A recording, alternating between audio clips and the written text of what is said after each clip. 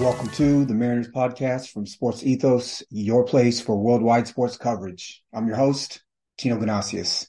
You can find me on Twitter at Tino Jr. 20, TINOJR20, and the podcast at Ethos Mariners. Today is Wednesday. We're going to talk about yesterday's 4-1 victory by the Mariners over the San Diego Padres. We will preview today's game, today's pitching matchup, go over a couple of roster moves that happened before the game yesterday. And if we have time, we'll talk a little bit about Jacob deGrom's injury news and how it impacts the Seattle Mariners moving forward. So yesterday looked like the Mariners benefited from the day off. There were some clear hitting approach changes in this game against the Padres. Mariners look good. Really, really nice at-bats. Logan Gilbert was prime Logan Gilbert. Andres Munoz, fresh off of his injury, pitched a dynamite eighth inning, and Paul Sewald came in to close it out. So Mariners win 4-1, 8 hits. Game was tied at 1 through 5 innings. Teo Hernandez hit a solo home run in this top of the 6th to give the Mariners a 2-1 lead. Mariners tacked on 2 in the 8th to win 4-1. So what are the storylines from this game? Really, Teo Hernandez, Ty France, and Julio Rodriguez each went 2 for 4. They certainly deserve credit for their 4 at-bats, each and 2 hits. But the real MVP, in my mind, from an offensive perspective for the Seattle Mariners, was J.P. Crawford. He set the tone in the top of the first with a 7-pitch single off of Joe Musgrove. J.P. then in the top of the third had a 7-pitch walk. His next at-bat was an 11-pitch fly out to right field in the top of the 5th. He had a 5-pitch ground out in the top of the 7th. But basically what I'm getting at is, J.P. Crawford was swinging really early in the count against the Rangers, and he's the tone setter. He's the leadoff hitter. He's in that spot to get on base, to walk, to foul off pitches, and he wasn't doing that against Texas. And I think that sets the tone for the offense. I also think it allows the opposing pitcher to get deep into games, and his job as the leadoff hitter, he in particular, with his skill set, he needs to be making the pitcher work as much as possible. The at-bat in the top of the 5th was phenomenal. That was where he had the 11-pitch at-bat and the fly-out, but he fouled off 5 straight balls at one point, and at another point, it was 7 of 9 pitches were fouled off. Joe Musgrove, the opposing starter for the Padres, threw 102 pitches through 5 innings and surrendered only 1 walk. This is what I was pounding the table for the Mariners to do for the last week or so. Make the opposing pitcher work, get into the opposing team's bullpen, especially middle relief, and do damage there. It wasn't as if Musgrove was really missing the plate as much as the Mariners were fouling pitches off and getting deep into counts. You can see that in the fact that he only gave up 1 walk. Joe Musgrove is not a wild pitcher. He tends to be around the zone. But the Mariners, again, made him work. And it was despite the fact he only gave up 1 run and struck out 8 Mariners in 5 innings, he was gone. And the Mariners capitalized that by getting to the bullpen and doing damage there. A couple of other at-bats to note, or players to note. It was pretty clear to me that the Padres' book on Jared Kelenic was to not give him a single fastball to hit. In the top of the first, it was a 5-pitch at-bat by JK. Curveball, changeup, fastball up and in off the plate, and then a changeup. Again, then when he hit in the top of the third, it was a 7-pitch strikeout. It went curveball, slider, curveball, change, curveball, change. And 5 of those 7 pitches were low and in. they're not giving him any sort of fastball to hit. He came at or excuse me came to the plate top six against Brent Honeywell. Honeywell's a right-handed pitcher, throws a screwball. I think the only screwball in the major leagues, as far as I know. Changeup, sweeper, changeup, screwball, changeup for a strikeout. So no fastballs there either. And then a 4-pitch strikeout in the top of the eighth. Sweeper, fastball that was way up and outside, and then a changeup. So point is, book on Jared Kelenic, do not throw him fastballs. That's what the Padres did, and he didn't do any damage. The Mariners scored in the third inning. Mike Ford, 4-pitch strikeout. Colton Wong had a nice 7-pitch at bat in which he grounded out to second, but that's again what we want to see from Colton Wong, make the pitcher work. JP walked on 7 pitches. Julio singled on a slider that was way outside. And then Ty France drove in JP Crawford with a single. So Mariners go up 1-0. To me, that's kind of Mariners baseball. JP walking on a 7-pitch at bat, Julio singling on a pitch that's not a strike, and Ty France driving the runner in. And then the Mariners took the lead against Honeywell in the 6th. It was a really nice 8-pitch at bat from Teo Hernandez. He hit the 8th pitch was a changeup that he hit for a home run. It was his 10th on the season. All but 2 pitches from Honeywell were in the zone against Teo. And if it was me pitching to Teo, I don't know that I would throw him many strikes, especially fastballs for strikes. But all but 2 pitches were strikes. It was 108-2 off the bat to center field, 420 feet. Mariners take a 2-1 lead on that home run. Of note for Logan Gilbert, we'll get to him in a minute, but he definitely he threw a lot of fastballs, specifically to the Padres, I guess, lesser hitters or hitters lower in the lineup. And he threw very, very few fastballs to Manny Machado. Found that really interesting. He kept going slider, splitters as well. Machado in the second struck out slider, knuckle curve, fastball, slider. They're all located well. He saw 5 pitches in the bottom of the 4th for a strikeout, only 1 fastball there. In the bottom of the 6th, it was 4 sliders and 1 fastball that was way outside. He did walk there. And then in the bottom of the 9th against Sewald, it was fastball up and in, and then 3 sweepers that were low and away for a strikeout. So book on Machado.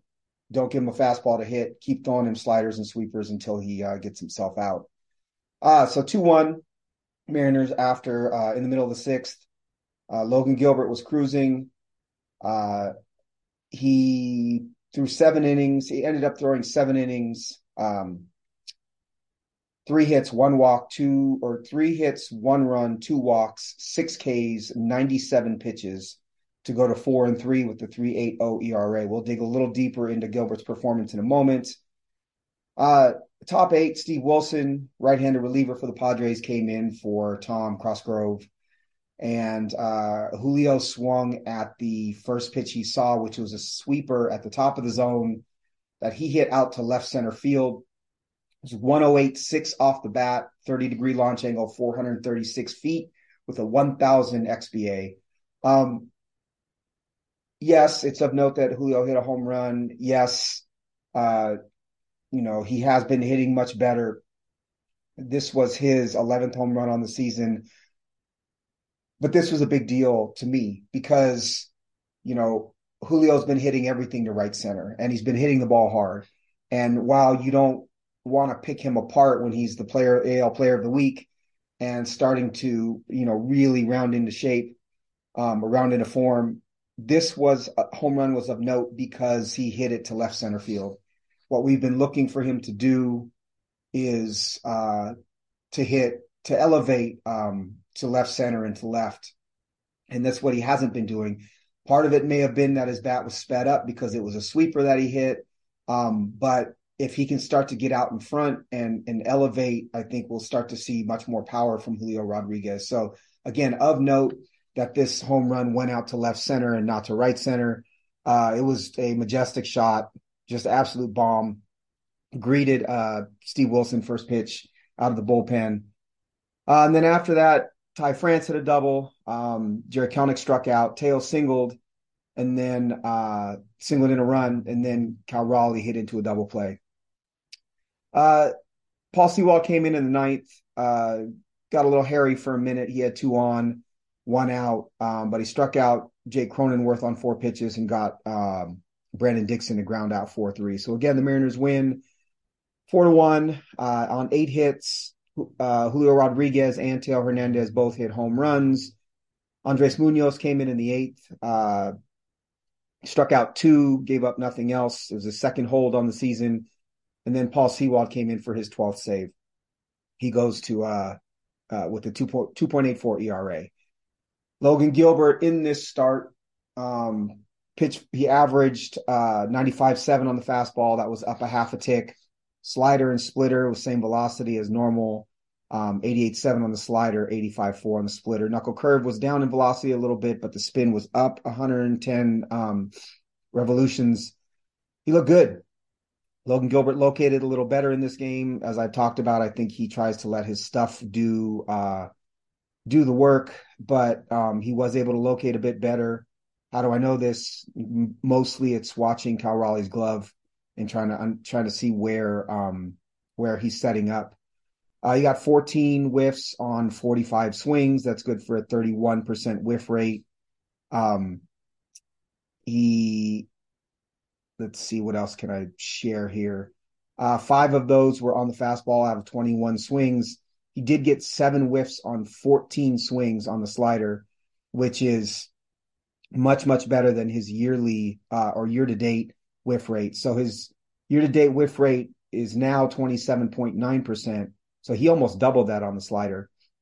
Splitter, he got 2 swings and misses out of 8 sliders. But Logan Gilbert, when he's going well, this is Logan Gilbert. It's limiting hits. It's a strikeout per inning, maybe a little bit more even. He certainly demonstrates control, not always command, but control in that he doesn't walk a ton of hitters. Just look good. 7 innings from him. Andres Munoz threw 11 sliders and 5 fastballs. His slider was down 1.1 miles an hour over his yearly average. I don't think that's of concern since he's just coming off the injured list. He struck out Fernando Tatis Jr. He got 2 whiffs on 5 sliders, and both fastballs got whiffs. So 4 of his 7 swings were whiffs for Andres Munoz. So he's back. The Mariners used him in a high leverage situation in that they were up 4-1. I think while Justin Topa did a pretty phenomenal job in that role while Munoz was on the injured list, I do believe Munoz will assume that 8th inning role again. I think given his injury history, having him go 1 inning and a predictable inning is probably the best situation for him. Would you like to see him in that highest leverage role where he's going 1 in the 3rd sometimes or coming in the 6th or the 7th? I think yes, but because he's injured so often and throws so hard, I think, and what I mean by throwing so hard is there's injury risk in that. I think giving him a full inning to start as they did in the 8th for Munoz is the best place for him. And then Sewald as the closer. What that would do for the bullpen is that would push back Justin Topa to the 7th. I think Matt Brash could be someone that could put out fires anytime the starter comes out. I think it's a good role for him given the quality of his stuff, but the lack of control or command as of right now. Gabe Spire will be the lefty for tough matchups. And then the other 3, currently it's Taylor Saucedo, Matt Festa, and Chris Flexen are there. Primarily for mop-up and extra innings, but it really does lengthen the bullpen quite a bit to get Andres Munoz in the 8th, allow Justin Topa, Matt Brash, and Gabe Spire to handle the other leverage situations before the 8th inning. With Topa pitching in the 8th, then you're relying on Brash in more leverage situations in the 6th and 7th, and I don't know that he, given his lack of control and command as of right now, that's the best role for him. So welcome back, Andres Munoz. To the Mariners off the injured list. The Mariners did make a couple of other moves um, to get Munoz back on the injured list. Trevor Gott um, went on the injured list. His injury is listed as TBD in roster resource for Fangraphs. Not sure if they're just trying to give him a break, given the fact that he was struggling quite a bit. That he was so lower back spasms is what it's listed at on CBS Sports. I'm guessing they just want to give him a breather since he was so ineffective in his last couple of outings. It makes sense to me. Penn Murphy's also going to be coming off the injured list pretty soon. He was on there with elbow inflammation. So Munoz takes Trevor Gott's spot. Dylan Moore is back off of rehab, and he slots in Sam Haggerty's spot. Sam Haggerty was optioned to AAA. Dylan Moore is interesting, and I think he does change the dynamic of this team a bit. He was signed to a contract by the Mariners in the offseason. It showed that the Mariners did value him a bit more than I think people thought. This contract was 3 years, $8.875 million. It runs through 2025, so essentially $3 million a year. Dylan Moore can play really any position on the diamond outside of catcher. I think his most effective position is either second base or left field, but provides speed, a bit of power, defense that's not going to hurt you. For his career, one second here. For his career, he is versus left-handers, a 225 hitter with a 741 OPS, and versus right-handers 198 with a 676 OPS. I think that what he does, I think originally what they thought he would do is be the left-handed or face left-handed pitching at second base, so Colton Wong didn't have to, and then spell Jared Kelenic at times if AJ Pollock was going to DH. Now I think that they'll probably give Moore the opportunity to win the job at second base full time, given Colton Wong's struggles. I don't know if the upside is there with Dylan Moore. I think he's just a good utility piece in my mind, but certainly the Mariners are going to give him that opportunity. Sam Haggerty was struggling. He hit left-handers really well last season. I think the Mariners wanted to see that from him this season. He ran an incredibly high BABIP in 2022, and I think that is part of the reason for his perceived success in 22. There's a bit of luck. The BABIP in 20 was 364. The BABIP last year was 333. I do think he's a useful player, but for now, there's not really a place for him given Jose Caballero's contributions to the Mariners. So those were yesterday's moves. It was Munoz for Gott and Dylan Moore for Sam Haggerty. Today's matchup, I'm excited for today's game. Starts at 1:10 in San Diego. Those who haven't been to Petco Park, super fun stadium, very California to me. Really fun outfield, stuff for kids to do in the gas lamp. A lot of stuff to do for adults, obviously, lots of bars and restaurants. And the game that I went to, I ran the rock and roll marathon in San Diego with my buddy Aaron Horn. And we basically ate fish tacos and drank beer and tequila up until the marathon. And my first, super fun. But we went to a Padres game that Friday night, and it was phenomenal. I want to get down there again. Day game in San Diego, I think, would be absolutely awesome. So George Kirby is facing Michael Wacha in this matchup. Michael Wacha was originally drafted by the St. Louis Cardinals. He's certainly traveled, a pretty well-traveled pitcher. He's 31 now. Coming up, he was not a top prospect, but very highly valued both by the Cardinals and in fantasy. He pitched for the Cardinals from 2013 until 2019. Then went to the Mets in 20, Tampa Bay Rays in 21, Boston Red Sox in 22, and then signed a 4-year, $26 million deal in the offseason with the San Diego Padres. 24, 5, and 6 are player options.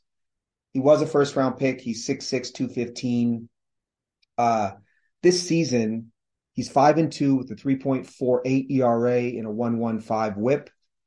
62 innings, 7.5% walk rate, 22.5% K rate, 15% K minus BB. He's never been a huge strikeout pitcher, but he also doesn't walk a ton of batters. So he's going to put the ball in play a bit. He can locate pretty well. He's got a super interesting pitch mix to me because his changeup is the pitch he uses most, 31.7%. It's 81.8 mile an hour average on the change. This season, surrendering a 195 average and a 37.6% whiff rate. It's definitely his strikeout pitch. It's his go-to pitch. Fastball, he throws equally, about 31.2% of the time at 92 miles an hour. Only a 169 average on the fastball currently, 17% whiff.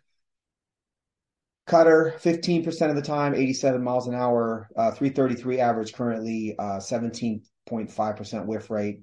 Sinker, about 13% of the time at 92 miles an hour, and then his curveball, 10%. So a 5-pitch pitcher, more fastballs and changeups than anything. His changeup is probably his best pitch. But interesting that he leads with the change. Zone contact rate is around 82%. That's league average. And his whiff rate is 24.6%, which is right at league average. So what is he? He is a pitch to contact, kind of off-speed pitcher that keeps the hitter off balance, who's been pretty successful in his career. His career ERA is 4.02. His xERA and xFIP are about a run higher than his actual ERA, but I just think that's because he puts the ball in play a lot. But definitely if Michael Wacha is your number 3 or 4 starter, I think you're doing pretty well. If he's your 4, you're in business. The one thing with Wacha is that he hasn't always been healthy. The last 2 seasons, he's thrown 124 and 127 innings. So I think the Padres were hoping for something similar, 130 innings or so. Anything else is a bonus.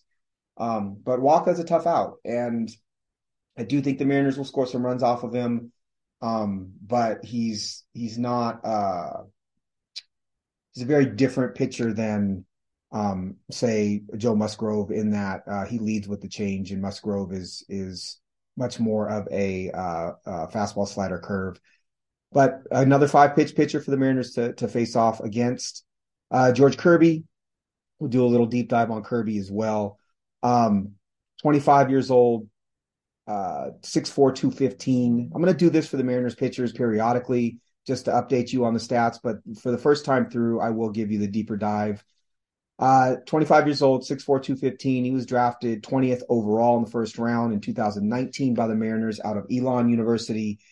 He is arbitration eligible in 2026 and a free agent in 29. The Mariners have 5+ years of team control, which is pretty wild given how good he is.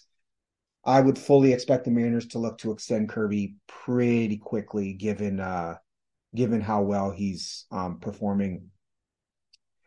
This season, he's 5-4 with a 3.04 ERA and a 1.01 WHIP, 71 innings, 66 hits, only 6 walks, which is pretty wild. 58 strikeouts, 2.1% walk rate, which is 99th percentile in major leagues, but only a 20.7% K rate. His BABIP is 285. That's pretty normal. Left on base percentage, 78%. Again, a little higher than normal, but I think that part of that is his ability to limit base hits and walks when runners are on. Only an 8.6% swinging strike rate. What does that mean? He doesn't get a lot of swinging strikes, and he's such a fascinating pitcher to me. And as he progresses, he's becoming less and less of a strikeout pitcher, but I think a more effective pitcher along the way. He's got the best control of any Mariners pitcher maybe I've ever seen. And he uses that to induce outs and weak contact. But the fact that his swinging strike rate continues to decrease, it's not a warning sign. Obviously, he's pitching incredibly well, but I would like to see him do some things, whether it's pitch mix or location, to elevate that number slightly. His splits on the year, surrendering a 254 average against left-handers, only a 274 on-base percentage and a 705 OPS. Versus righties, it's 236, 257, 586 OPS. Another stat of note, at home, he's got a 372 ERA so far. And away, it's 234. The T-Mobile is a notorious pitcher's park, and so it's interesting to me that he's pitched better away from home. His pitch mix, 40% fastball, 22% sinker, both around 95 miles an hour. 17% curve, 15% slider, and then the curve is at 81.6, slider at 85, and then a changeup 5% of the time. Most whiffs on the fastball, 26% whiff rate. He's in the zone with his pitches, about 10% more than league average. His first pitch strike, he's about 9% above league average. That starts him out in a pitcher's count. And then his whiff rate is 20.3%, which is actually in the 14th percentile of the major leagues. League average is 24.7%. So George Kirby, again, fascinating pitcher to watch. Looks like he can put the ball anywhere he wants. I've said it before. I think he is a dark horse AL Cy Young candidate. I wonder if he is going to tweak his pitch mix and location at all over the course of the year to try to induce more strikeouts. We'll see. It could also be that he's trying to pitch as deep into games as possible, and that's why he's trying to induce weak contact and outs instead of trying to go after the strikeout. But either way, George Kirby's been pretty dominant this year so far. Mariners are lucky to have him. One other thing to discuss today or talk about is Jacob deGrom. News of Jacob deGrom needing Tommy John surgery and having it probably next week came out yesterday afternoon. A tearful deGrom spoke about the injury. It looks like it's Tommy John, and he's going to be out for, in all likelihood, for sure, all of 2023, in all likelihood, all of 2024, rehabilitating. I believe deGrom is 35 years old. I talk about it in part because it was the big signing by the Rangers this season. deGrom was, for the past couple of years, the best pitcher in baseball. It's all about health for him. He has not thrown over 92 innings since 2019. And yet, in those 92 innings in 2021, he had a Fangraphs WAR of 4.9. That's wild. He had a 1.08 ERA. His stuff was far and away better than anyone else in baseball. He's able to locate the ball anywhere he wanted. Imagine George Kirby with, Spencer Strider's fastball and slider. That's literally who deGrom is. Sad for baseball. As a Mariners follower, I think that, it does impact the Mariners outlook a bit. I think it's what's the word? I think it's an error if you don't think about it a little bit differently, since he was such a big part of their plans and is taking up such a huge portion of their salary or their ability to pay players and free agents. Their current rotation, obviously, as we talked about a couple pods ago, is pitching well, right? So you've got Nathan Eovaldi pitching like a number one. Martin Perez, the last year and a half or so, has been pretty good. He's a little bit of smoke and mirrors, I think. Martin Perez is, but he's an effective pitcher, especially in that park. This season, he is running a 3.97 ERA. He's thrown 68 innings. Dane Dunning has been very good this year with a 2.52 ERA. I don't know if that's his true talent. His xFIP currently is 4.63. He's a part of that rotation. They signed Andrew Heaney. We talked about him previously. Heaney is more of a five and dive strikeout pitcher. But there's not, there's some depth in the minor leagues. I think they expected more. So John Gray's the other one, free agent last year. He's been very, very good. So you can count on Gray and Eovaldi, I think, to provide middle rotation innings.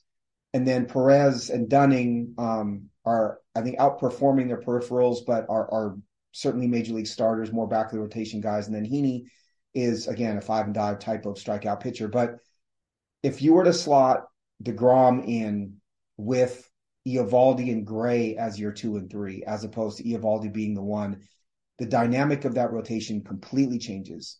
That's a scary team in the playoffs. You face those guys in a playoff series and there's no breaks. Now it looks like Rangers teams of old in somewhat that can mash, but aren't going to get dominant pitching necessarily. So they also have, you've got Cole Reagans and Spencer Howard, who were starters in the minors with a little bit of pedigree. Glenn Otto is another one who's on the injured list currently with a strained shoulder. He could provide some innings. And then in the minors, you've got Cole Winn, who's really struggled. He was a first-round pick in 2018. I don't think you can count on him as of right now.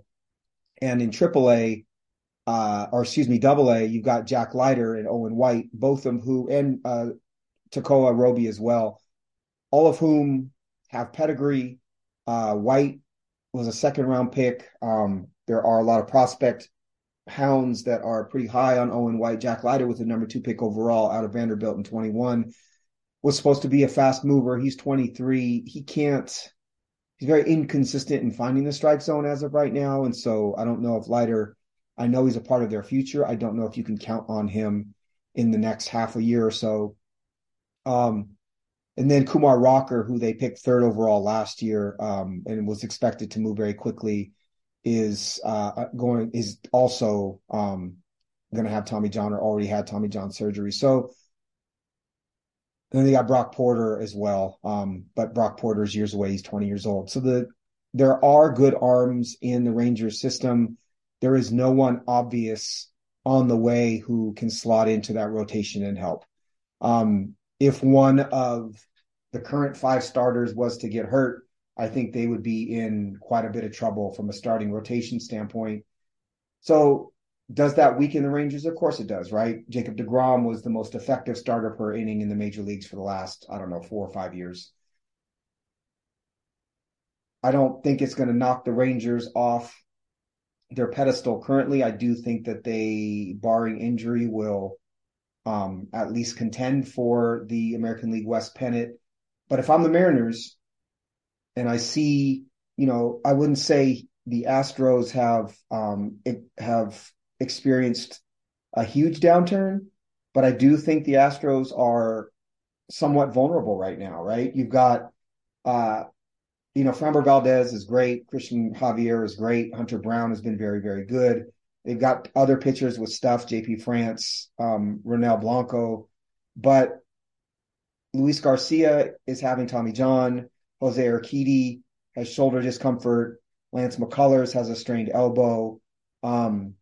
Certainly, they probably have some kind of devil magic with some of their minor league starters, but eventually, picking as low in the draft as the Astros do and the penalties from the cheating scandal, they're going to eventually catch up to the Astros. And I think you see that in part with their starting pitching depth. And then some of their bats haven't performed nearly as well as anyone expected. Jeremy Pena is not an above average bat at shortstop in my mind. I think he doesn't take enough walks and he's undisciplined.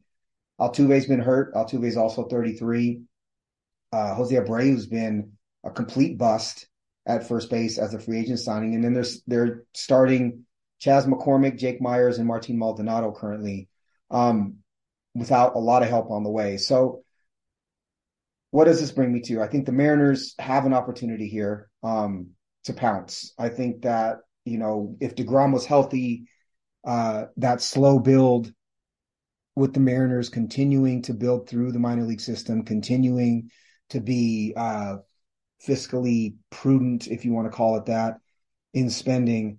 I'm a proponent of that. I still am. I talked about it last podcast, but if there is an opportunity to really take a big jump and improve one of the positions with a big bat, bigger than even I spoke about on the last pod, I think the DeGrom injury gives you a little bit more of a nudge, because there is opportunity. The Mariners are a team on the rise, and certainly the Rangers have played much better this year, but that's a big blow to lose DeGrom. So what does that mean? I guess I have to re-examine some of the bats that I was talking about, that the Mariners could go after and target, maybe some bigger bats than what were discussed yesterday.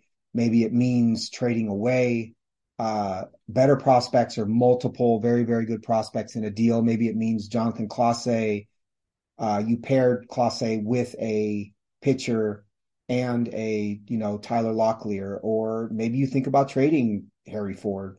If you believe that Cal Raleigh is the catcher for the next couple of years, and you believe that offense at catcher is not, that Harry Ford is not the offensive catcher that will really be elite and separate him from the other catchers in the league. What does Ford plus Clase plus, say, a Walter Ford or Emerson Hancock or Prelander Barreau, what does that get you? That could start to get you a pretty good bat. So I would start to think about that if I was Jerry Dipoto. I think part of it is the injury to Jacob deGrom, but the flip side is the Mariners did in this last game. It's one game. I get it's one game.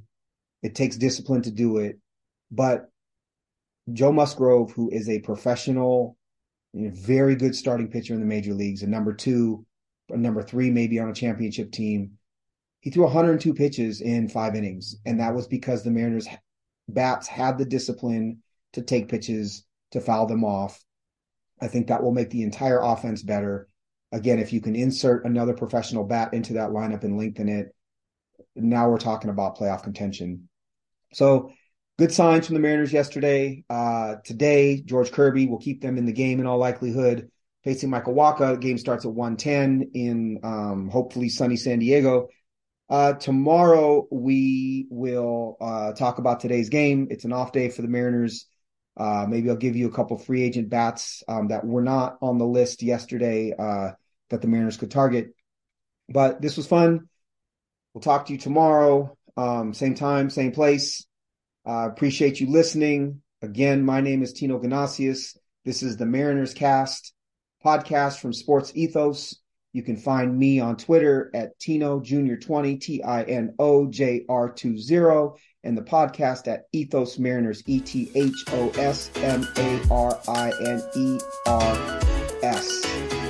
And we're done. Take care, y'all. Peace.